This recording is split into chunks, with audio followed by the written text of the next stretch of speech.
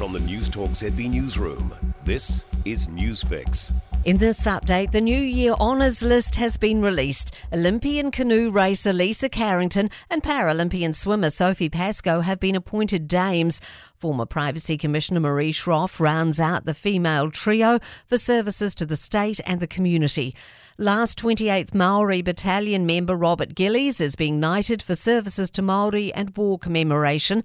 He's joined by former Auckland City Missioner Chris Farrelly and Otago University's Medicine and Human Nutrition Professor Jim Mann. Auckland, along with Taupo, Whakatane, Gisborne, Wairoa, Wanganui and Ruapehu districts changed traffic light settings to orange at midnight. Northland will stay in red. Joey Dwyer reports. Orange means life for vaccinated people essentially becomes unrestricted, with no gathering limits for venues that use vaccine passes. That means bars can operate to capacity tonight, so long as people are vaccinated. If businesses choose not to follow My Vaccine Pass requirements, there'll be limits on the number of people who can gather inside a venue. Cabinet is expected to review settings again on the week of January 17. Some confusion over timing on vaccine booster shots, which are now allowed after 4 months' gap. Clinic walk-ins only begin on January 5th, but there are reports people have walked into pharmacies around the country for the third jab.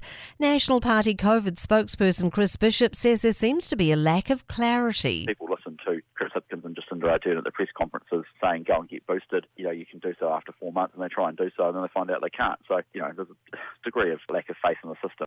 Ghislaine Maxwell may have run out of places to hide. A court has found the 60-year-old guilty of trafficking girls to be sexually abused by American financier Jeffrey Epstein, who's now dead. A legal analyst says it's unlikely Maxwell will escape a jail sentence.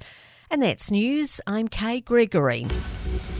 In sport, the Northern Brave remain the team to beat in the men's domestic T20 cricket competition. They've notched a 6-wicket victory over the Central Stags at Pukakura Park to move 6 points clear on 18 at the top of the table.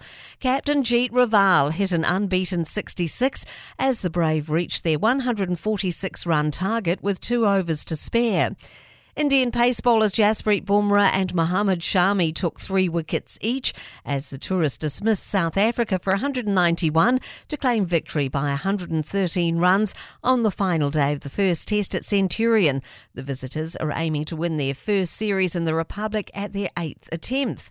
And a 34-foot vessel could generate an upset handicap victory in the Sydney to Hobart yacht race. White Bay Sixers Euro needs to arrive before 9:04am to claim the title. That's sport.